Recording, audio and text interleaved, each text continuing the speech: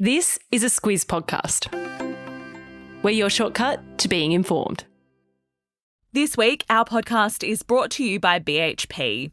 Reducing greenhouse gas emissions in the production of copper is critical. That's why BHP has committed to solar, wind and battery agreements to help power their copper mine at Olympic Dam in South Australia. It's happening now at BHP. Visit bhp.com/critical to find out more. Good morning, I'm Alice Dempster. And I'm Claire Kimball. It's Tuesday the 20th of December. In your Squiz today, making nice with China, problems in Peru, putting Musk's leadership to a vote, and a festive forecast. This is your Squiz today. Before we get started, just a quick apology about yesterday's podcast. You would have been forgiven for thinking that we'd up stumps early, but we haven't. Our podcast publishing platform completely failed us, but we're up and running today and we'll be here all week. So let's crack on, Claire. Our Foreign Minister Penny Wong's making an important trip today. She's headed to China, Claire. And the reason it's a big deal is because it'll be the first trip by an Aussie minister since China banned visits from our top pollies back in 2019. Yeah, and it could be a sign that Australia's diplomatic relationship with China continues to thaw after several years of tension. And tomorrow, Wong will be there to mark the 50th anniversary of the China-Australia relationship. And that was kick-started by then Prime Minister Gough Whitlam back in 1972. The visit comes just a few days after Prime Minister Anthony Albanese said that there would be, and this is the quote, further measures and activities which indicate an improved relationship.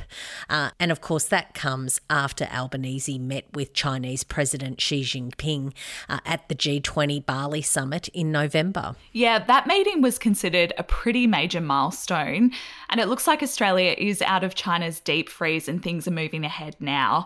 As for what will be on today's agenda, Wong will talk to officials about ending China's trade tariffs and bans on Aussie exports. That's really important because there's about $20 billion worth of Aussie exports that are at stake. That includes wine and barley and meat, timber, lobsters, all sorts of things. Chinese officials ramped up those trade tariffs and bans after the Morrison government called for an international inquiry into the origins of the coronavirus. And another key issue will be trying to negotiate the release of two Australians who are in detention in China. They are journalist Cheng Lei and author Yang Henzheng.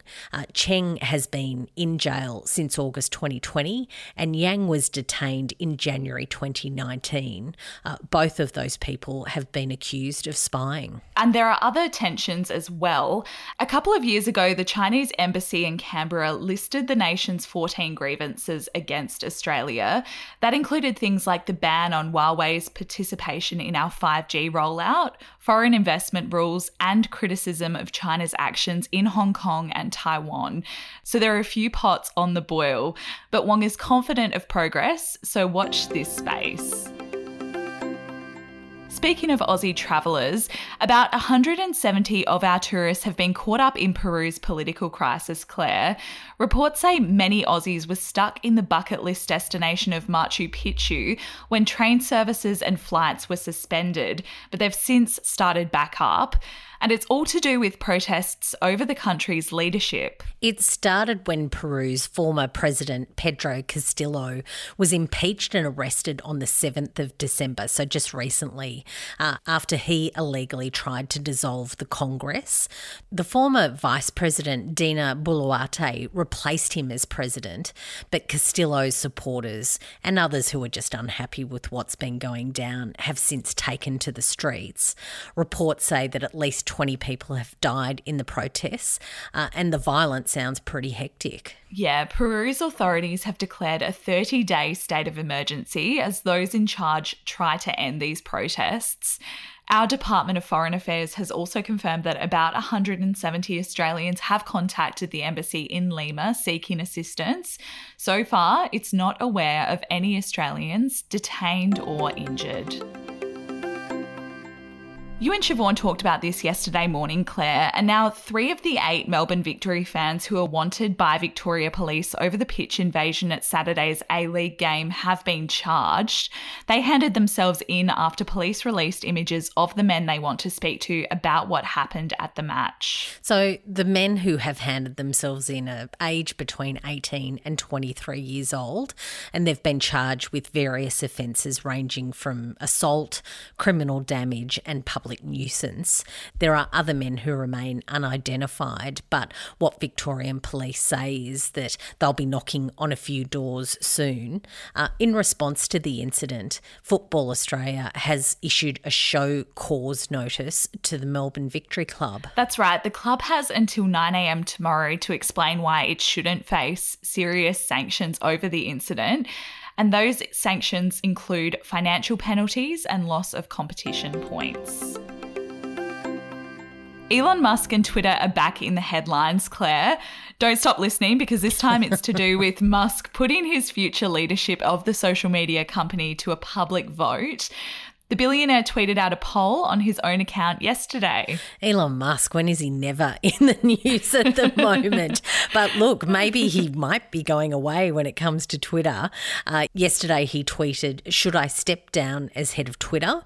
I will abide by the results of this poll." But putting his leadership of the company out to a public vote has been met with disbelief, given that he paid $44 billion for it back in October. Just to give a bit of context about what's happening at the moment, Musk faces growing criticism for policy changes that he's making to Twitter since his takeover. The latest in a very long and growing line of issues is preventing Twitter users from linking to other social media sites. Musk says that they're competitors, so they shouldn't be promoted. So we're talking about platforms like Facebook, Instagram and others. And he's also moved to suspend several prominent journalists' accounts. That happened last week. And the poll has finished up with more than 17.5 million votes. 57.5% voted yes to him stepping down and 42.5% voted no. But there's been no word from the man himself since the poll ended, so we'll have to wait and see what comes of it all. This week, our podcast is brought to you by Aware Super, one of Australia's most awarded super funds. It can be hard to know where the best place to grow your super is, but with awards like CanStar's Outstanding Value 3 years in a row and Money Magazine's 2024 Ultra Long-Term Performance, Aware Super's 1.1 million members can be confident their super is in good hands. Visit aware.com.au/awards to find out more. Awards are only one consideration. Read the PDS and TMD on the website. On to pressing weather news, Claire. The Weather Bureau reckons most of the country's set to have a sunny Christmas Day. Wouldn't that be amazing? So much of Australia has had so much wild weather recently and, of course, across 2022. But the Bureau of Meteorology says that Darwin is set to be the hottest capital. They're heading towards 33 degrees Celsius on Sunday. Meanwhile, Hobart will probably be about the coolest with a top of about 21 degrees.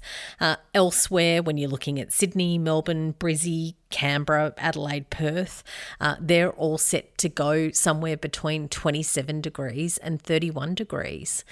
What the Bureau says is that most of the country should get a bit of a break from this really cool and cold weather that many have been having. But it's not such great news if you're in the far north of Queensland and also in the Northern Territory. They're set to get hot and humid and stormy conditions. Yeah, meteorologist Dean Narramore reckons it's going to be the perfect weather for beach cricket, a barbecue or a swim in some of the states. So if all you want for Christmas is a nice day after the wild weather of 2022, it's looking pretty good.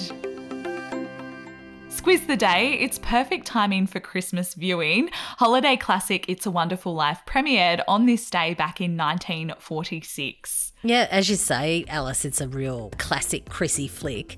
And look, it scored 5 Academy Award nominations and it always comes up in those lists of the best film ever made. So probably a good one for this week. Yeah, definitely have to put it on the list. And that's it for us this morning. Thank you for listening. We'll be back with you tomorrow.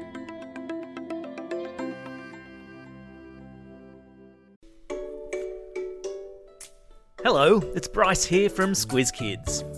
Kids and fiscal policy go together like peaches and cream, which is why we're excited to present a special Squiz Kids Q&A this week with Federal Treasurer Jim Chalmers.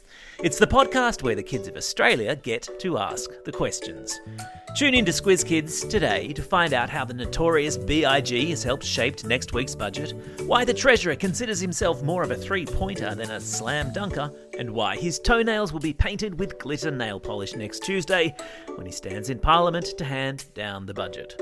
Plus, there's a cheeky question in there about his leadership ambition. All part of our mission to engage kids in the wider news agenda. Check it out in the Squiz Kids podcast feed or via squizkids.com.au.